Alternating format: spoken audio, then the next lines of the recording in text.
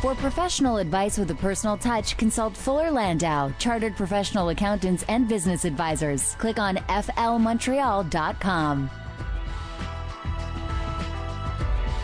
Today's Entrepreneur on CJAD, a program about the entrepreneurial spirit that drives Quebec business. My name is Dan Delmar, along with Josh Miller of Fuller Landau. Good evening, Josh. Hello. And tonight on the program, we'll have Greg Adelstein on from iGotcha Media. We'll talk to Stephanie Darwish about digital marketing as well. But first, let's review some of the latest news when it comes to entrepreneurship here in Quebec. And let's begin with some good news, shall we? Good news in Quebec, that's always good. Yeah, a new heritage project to help redevelop the old port of Montreal, Hotel Viger. This is nice to see. It's a $250 million project to revive the eastern part of old Montreal, and certainly a lot of potential there.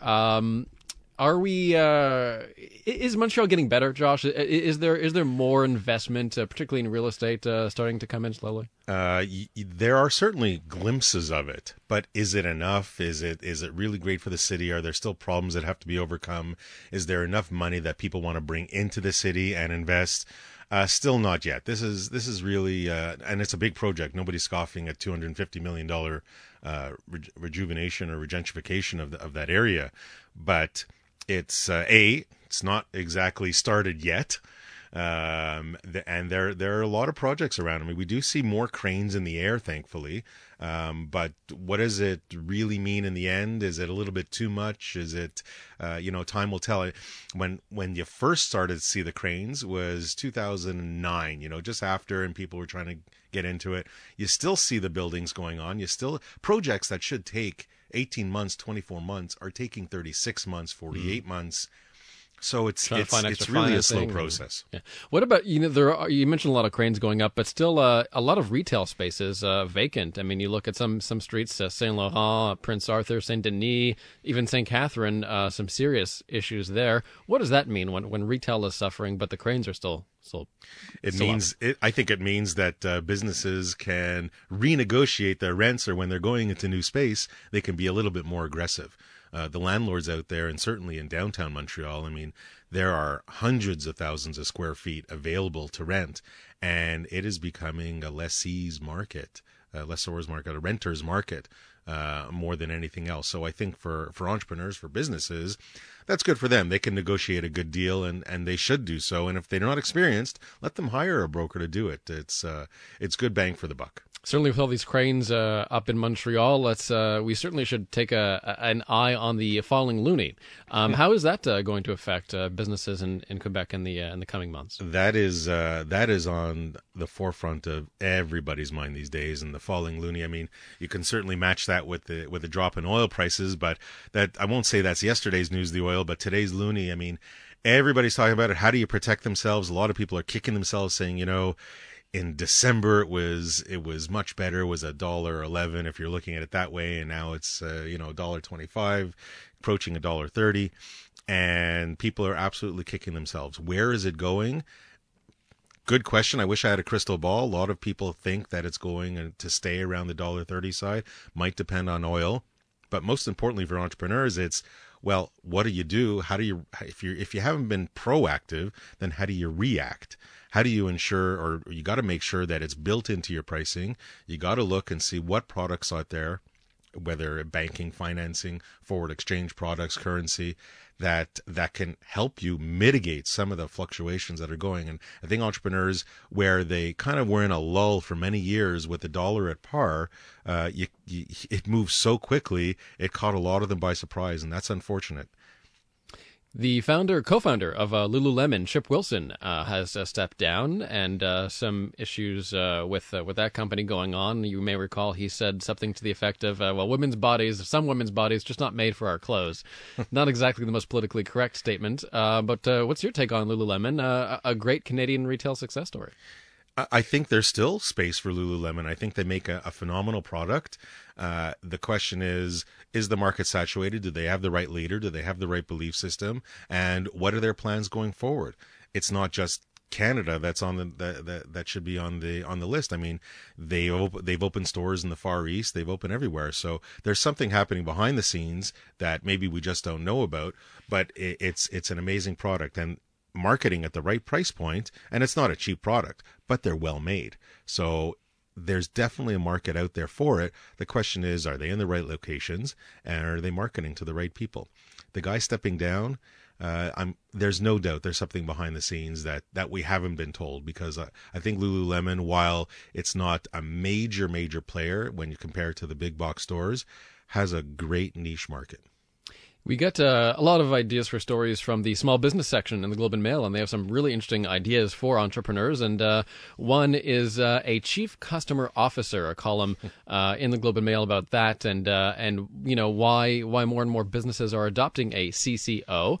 If you have maybe not, obviously not for a small business, but for a medium-sized business, what are the advantages of a CCO, or is it sort of one of those just superfluous kind of fun positions that we don't really pay much attention to? It's I think it might be more of a luxury than anything else. Just the title itself.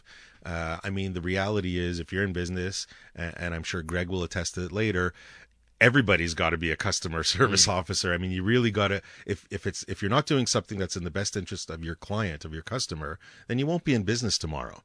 So having this customer officer is it's important, but it's just a title. Everybody should kind of play that role.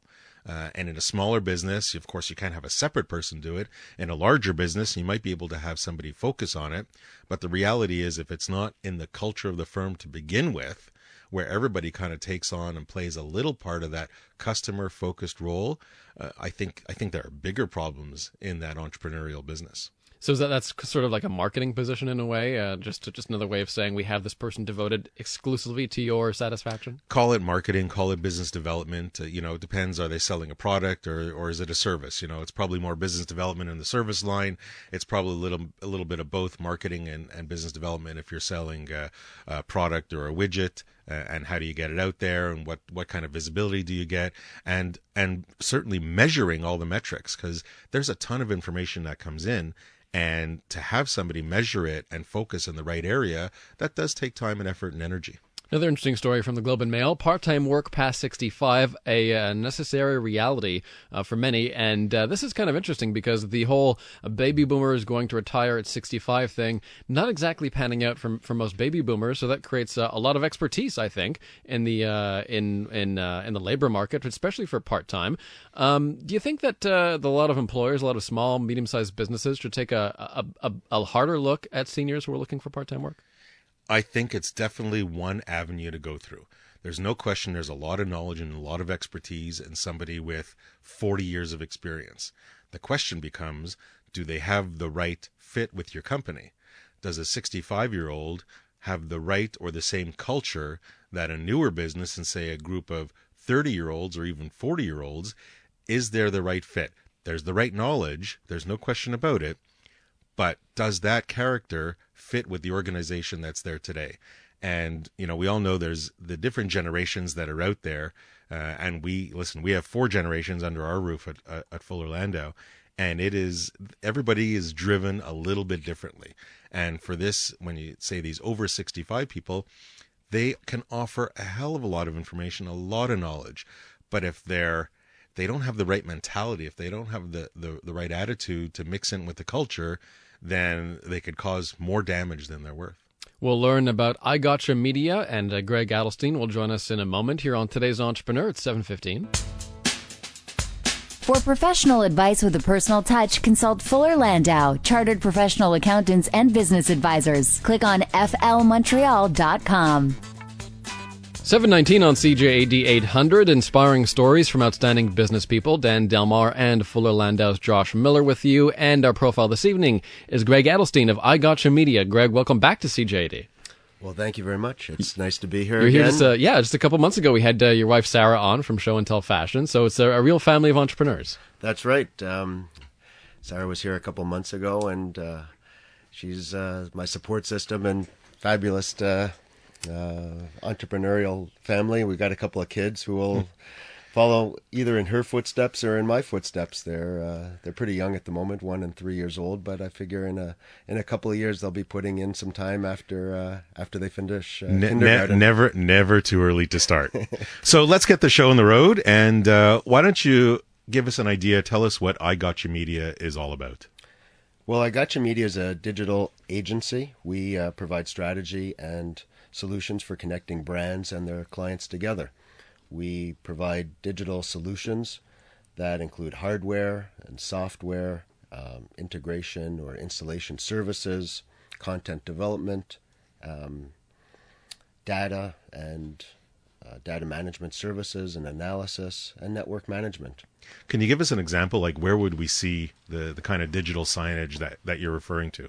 Sure. We're working with companies like the National Bank of Canada, and we install video walls for them behind their tellers and in their brochure racks and all around the branches, helping diffuse messages in the branch. Now, this is not something that. When did you start this? 10 years ago. Now, 10 years ago, this was kind of new. I mean, not everybody was doing it. What were you doing before then? How did this idea come about? Well, 10 years ago, we had a completely different business model and a completely different idea of when we started iGotcha Media. I'm a lawyer by training, but no, that's okay. We won't hold it against you for the show. Thank you very much. After graduating law school, I decided to go into high tech. Like a lot of people graduating law school in the 90s, decided that I didn't want to work in a law firm working, say, 60 hours a week for $40,000. I wanted to work 80 hours a week for $20,000 and get some stock options in the hopes of making $1 million by the end of the year. So I fell into high tech and software, and really learned to love software because it was something where the first copy cost you a lot of money, but after that it wasn't terribly expensive and you didn't have inventory problems. And I liked technology. It was something that was cool and cutting edge and a little different. Now, you said your business model changed. Can you repeat again? iGotcha Media, when you first started, what did it do exactly? Well, when we first started iGotcha Media, we had this idea of putting these tablet computers into cafes.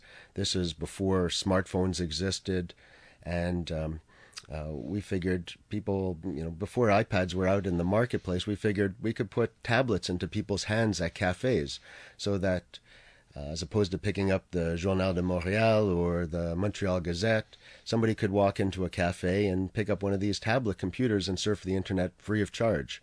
Our business model was one of selling advertising, or trying to sell advertising, I should say, because we weren't very successful at it at the beginning.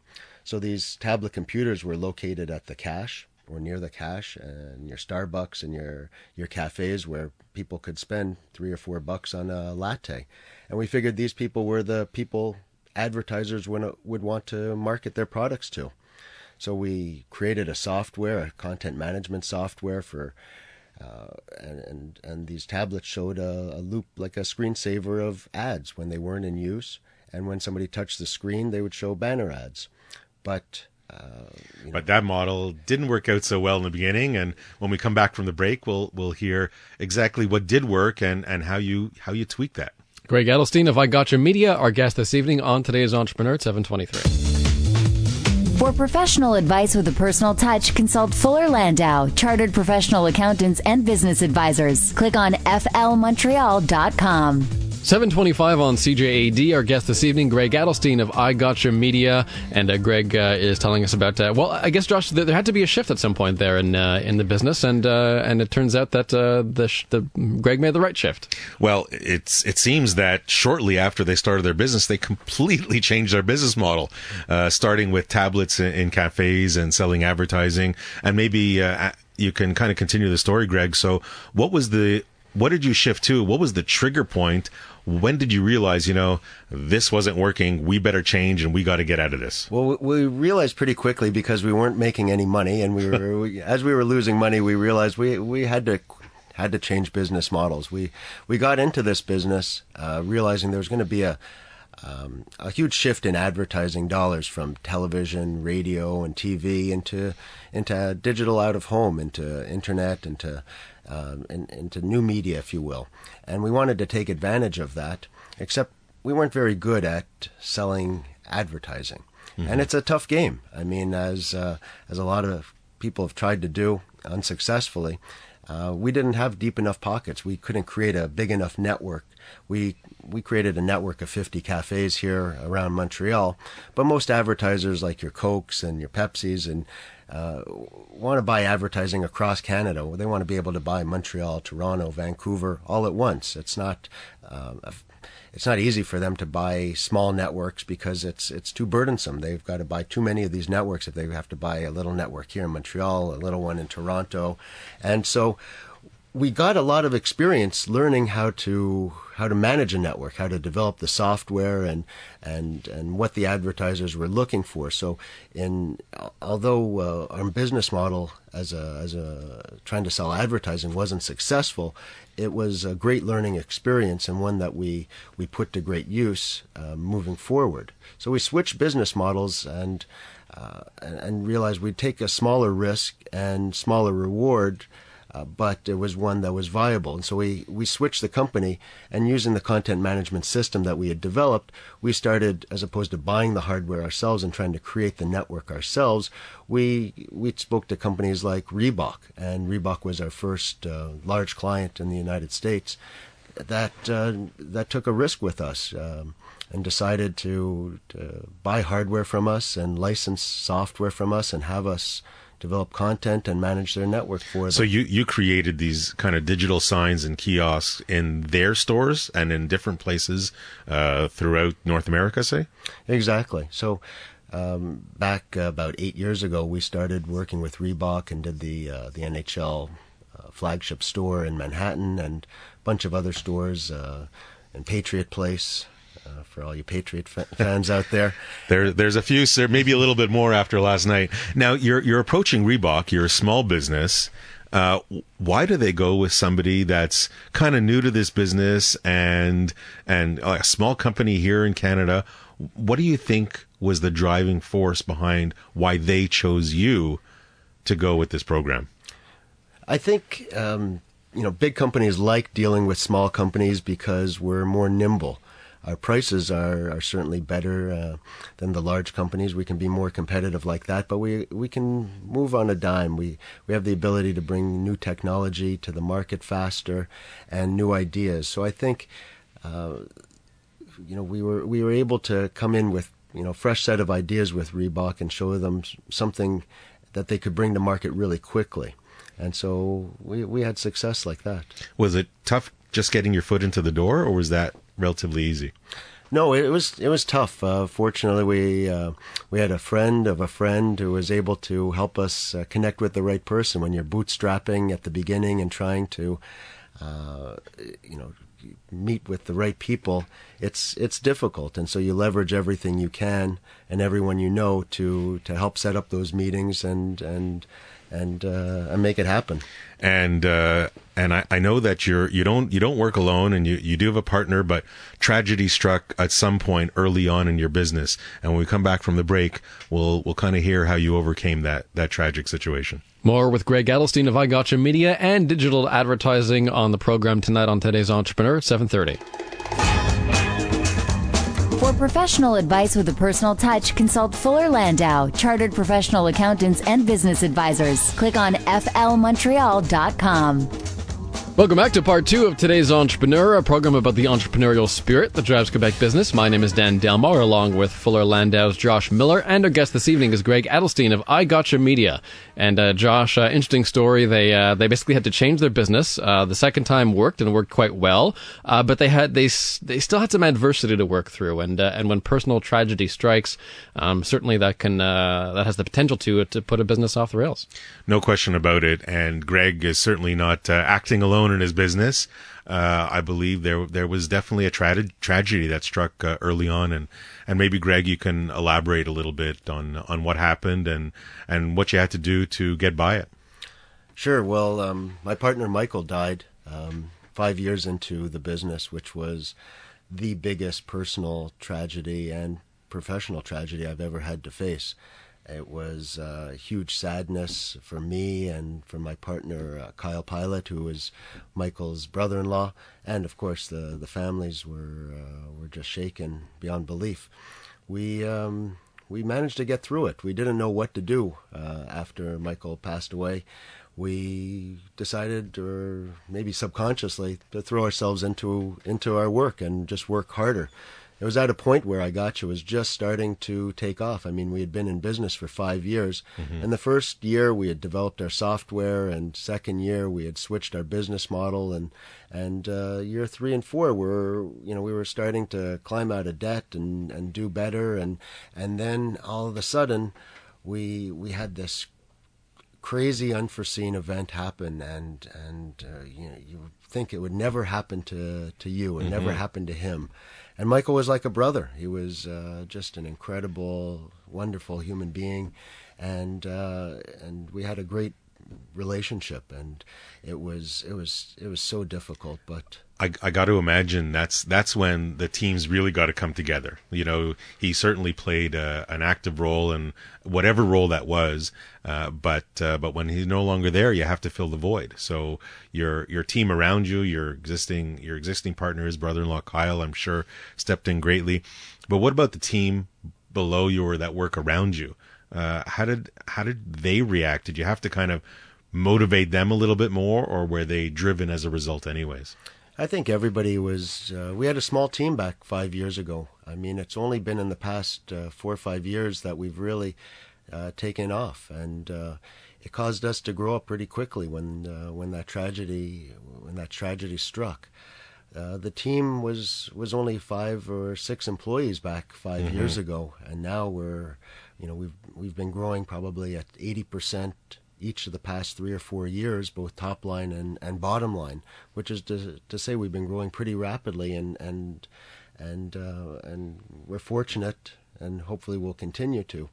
And it was when Michael passed away that we were just starting to take off, and we didn't know whether we'd be able to make a go of it or not. Big companies are always reticent to do business with small companies because there's no redundancy. They don't know what will happen if. And you say, well, there's very small chance of something like that happening, and yet it still can happen to you. So I guess, I mean, you got to get over it and you got to sell it, but what exactly, so let's kind of switch to marketing a little bit. How did you get the word out? How do you get people to know that you existed, that you were there for good, and regardless whether you were small or not, that you could make it happen? What were the marketing efforts that worked for you? Well, we've leveraged our successes wherever possible in the media, making press releases. We've got a great company by the name of Pragmatic Communications that we work with. We've made press releases recently that we're working with Via Rail. We do all the payment kiosks, the ticketing kiosks that you have in the train stations around Canada with Via Rail, and we made a press release about that. We made a press release about the wayfinding kiosk that we're doing in Ivanhoe Cambridge malls with the Montreal World Trade Center downtown. So we don't do a lot of advertising per se, but we do try and leverage our successes and get the word out. I do a little bit of public speaking where I can. Advertising's expensive, as we know, and so we try and be creative in our marketing strategies. And I presume, I mean, you try and use multipliers. If you're working on digital signage, I'm sure there's also marketing agencies that you're working closely with.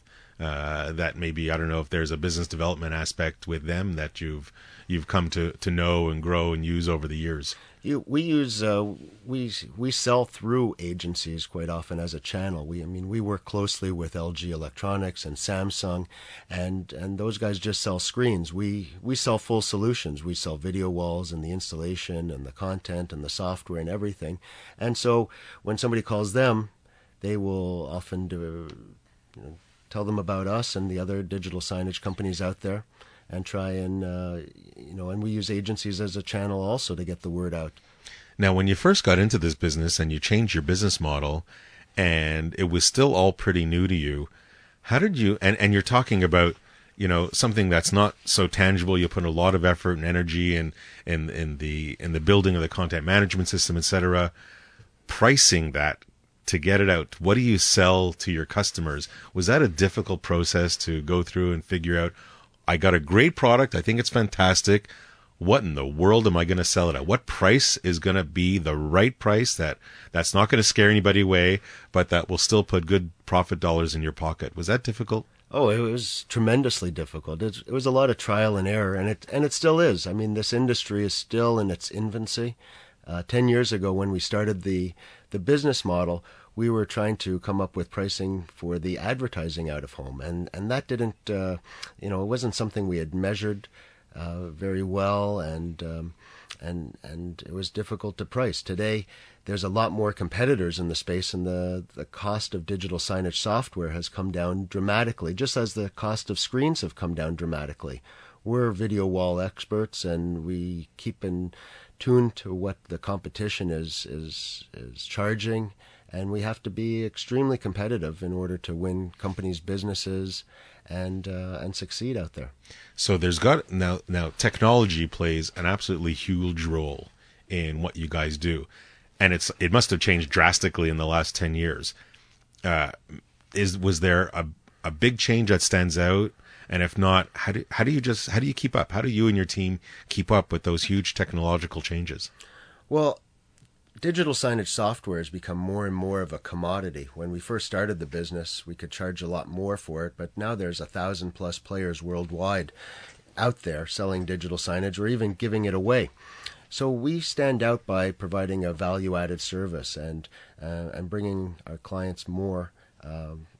And that includes gaze tracking software and other ways of, gaze tracking software is a way of calculating how many people walk by a screen and how many people look at a screen.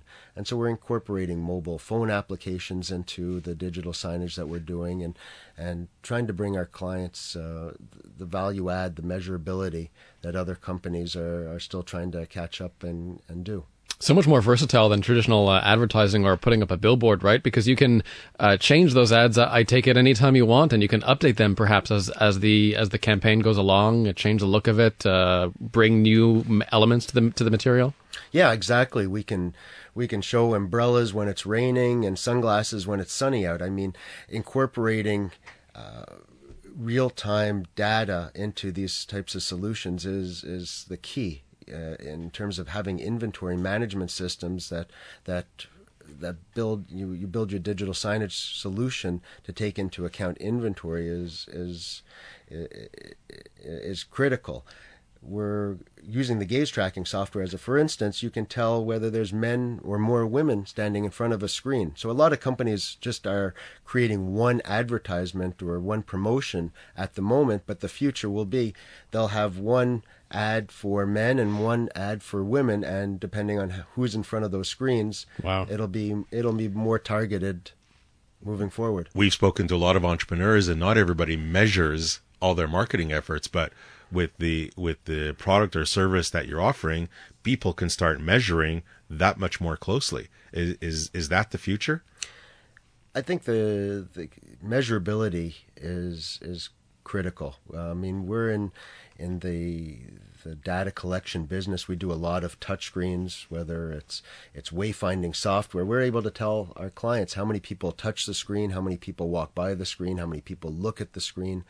The data collection is critical. We collect email addresses, we can collect all sorts of other information, and it's about personalizing that information and then actually analyzing that information is probably the most important part at the end of the day.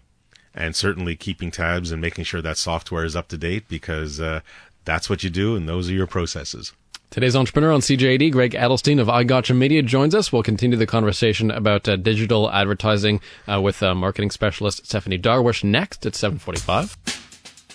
For professional advice with a personal touch, consult Fuller Landau, Chartered Professional Accountants and Business Advisors. Click on flmontreal.com. Today's entrepreneur on CJAD, inspiring stories from outstanding business people, Dan Delmar and Fuller Landau's Josh Miller with you, and our guests this evening, Greg Adelstein of iGotcha Media, and we'll bring in Stephanie Darwish, marketing specialist with Fuller Landau, to talk about the subject of the night, which is digital advertising. Welcome back, Stephanie. Thanks for having me. I guess we'll talk about some fun things we can look forward to in 2015, since it's still kind of the new year. And Greg kind of launched on a good point with his screens that can tell if there's more men or women in front of them, and then you target the content based on who's looking at it, and that's one of the. I mean, it's nothing new here, but one of the big things is going to be super, super personalized content for ads and marketing. So I think Greg's system is going to be quite a hit. Yeah, we can tell if people are young or old and segment them by age, and that's amazing. So you scary. can racial profile on your screens. The future is amazing, interesting and scary place both at the same time. So, Steph, other than personalization, what other trends do you see coming for 2015? More video, a lot more original video content, especially from everything I'm seeing, based on everything people are sharing. These like feel-good stories that are actually ads that give you all this emotion, and it's a positive story about somebody's day being made better by a brand. JetBlue and Zappo did this ad, I don't know if you saw, and they take like the worst travel day in the year, which is the day before Thanksgiving, and they set up like little game shows in the airport, and people won prizes and free trips, and that was their ad. So it wasn't so much about shoes, so much about making people feel good and everybody's happy, and we shed a tear a bit. So a lot more of those positive original video ads. I think we saw a few of those in the Super Bowl last night. Yes. That might be part of the trend. What else is coming up? What else is coming up? Let me scroll down here. We were just talking about this native advertising as opposed to buying a banner ad, because as Dan, we were discussing during the break, buying a banner ad sure is nice and great, but you're not going to get that many clicks. You might get, you're going to be in people's faces and they'll see it, but how many actual clicks you get is not that great. So, but embedding your advertising in the content. So my favorite example, and I know I love BuzzFeed, so it's don't shame me for it, but I do love BuzzFeed, is you can sponsor stories on BuzzFeed, and it's kind of clear that it's a sponsored story, but the idea of advertising and editorializing content as an ad is going to be a little bit more popular, or gain more popularity than banner ads. My position is that consumers are so cynical right now that there's really no space left to hide ads unless it's integrated into regular content, like an article or like a video. I totally agree with you. I mean, I've never personally clicked an ad ever, and I don't think I ever would. But I'll click those stories that are sponsored, even though I know they're sponsored and I'm looking for the hook. I still am looking for a good laugh or an interesting read. So I think it's a great way to advertise, and it's actually maybe contributing something as opposed to just flashing my screen and distracting me. The other trend, if you want me to move on to the next one? One more? Yeah, sure. One more? Okay. Real-time marketing. So when the iPhone came out and everyone was sitting on it in their back pocket and it was bending and breaking, KitKat came out with an ad that showed their KitKat breaking. It said, "We don't bend, we break." So the idea of like responding to an event real time and like being on it right away is super popular right now. It will continue to be popular, and it takes a lot of work, I think, because you have to be on it right away. So you kind of need the budget and the team behind for that. And a little creativity. Yes. Today's Entrepreneur on CJAD, more with Greg Adelstein of iGotcha Media. We'll have his one piece of advice for today's entrepreneur and talking digital advertising with Stephanie Darwish. That's next. For professional advice with a personal touch, consult Fuller Landau, Chartered Professional Accountants and Business Advisors. Click on flmontreal.com. Remaining moments of today's entrepreneur, our guest this evening, Greg Adelstein of iGotcha Media, and Stephanie Darwish, our marketing expert from Fuller Landau, and talking about digital advertising, digital marketing, and maybe I'll throw this out to either of you guys. Are consumers really, is the average, especially the B2B consumer, are they aware of how powerful this medium is so far? I mean, do they know that they can create ads, that they can change all the time around the clock, that they can be responsive to the weather, to whoever's showing up in front of them? I mean, that's a surprise to a lot of us listening, I think, that the power, the range of this kind of new media. Well, I think, as Stephanie alluded to, you've got to react quickly. You've got to be prepared to react quickly. And marketers today have to react even quicker. You're talking about at the turn of the hour, customer service experts, and I think people on social media have to respond to comments that are made in social media and that appear on digital signs, half an hour later or even sooner. And so people and companies need to move and be prepared to move that much faster than they used to. Do you find you have to educate your customers in that vein? Sometimes we have to educate them, and sometimes we're learning from our customers. Things are moving so quickly technologically at this point in time.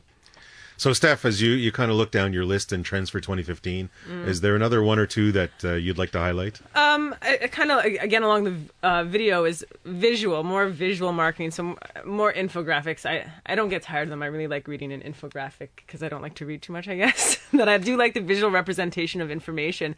And something that I kind of forgot about last year that just came up to me again is Taco Bell, made a petition so that they could have their own emoticon. So just to grasp how much the visual is important, that Taco Bell wanted its own emoticon so that we could quickly text each other that we want a taco. Who do you petition for an emoticon? I don't know the process, but I don't they haven't been successful thus far. But I look forward to the taco emoticon. Do you see in 2015? I mean, there's all these digital trends and online. Do you see any part or any sector going back a little bit more traditional and kind of sending out paper flyers and sending out letters instead of digital, and sending out Christmas Christmas cards, I was going to say, but I don't want to say that because I know your opinion on it. I want to stay away from it. But the traditional advertising that used to happen, where people might appreciate getting something physical, do you see that as possibly a trend coming back? Well, I don't know if I see it as a trend, but I do think it might make you stand out a bit more now because it is less frequent. I don't know the last time that I got a nice piece of print advertising in my hand that I really appreciated, but if it is visually appealing and there's textures and it engages me, then I don't think there's a negative to it at all. And I have to agree, and I've had this conversation with a few entrepreneurs in the last few weeks, saying that it might not be their only marketing decision or their marketing move, but it may start differentiating them because it's not just online, it's something a little bit more physical and they can touch. So I think that, and it's not for everybody, I get, but it certainly could be for some people. Thanks very much, Steph. And as we come to the remaining moment of the show, we'll turn, as we always do, to the entrepreneur, and I'll ask you, Greg, what would be your one piece of advice for today's entrepreneur? Well, my one piece of advice would be, I was talking to my business mentor, Alex Khalil, about this question, and he was saying, the 3 V's are really important: the vision, the values, and the vitals of a company. Vision, where do you think you should be going, the long-range plans and company's goals, and you have to have creativity in that vision, and you can't just copy, and you need to have passion, and you have to have values, he was telling me. You have to have integrity, knowledge, conviction, leadership, quality, and excellence. And you have to have vitals to carry this out, which means you have to have measurable specifics, he was telling me, and ROI and goals, sales goals and productivity goals. And I was listening to him and I was thinking, that sounds really great, Alex. I mean, he's been the CEO of 5 companies, and he teaches at McGill, and he now mentors iGotcha Media, and that's a great answer. But I got to thinking, my advice would be actually to have a mentor, to have somebody like an Alex Khalil, to somebody who's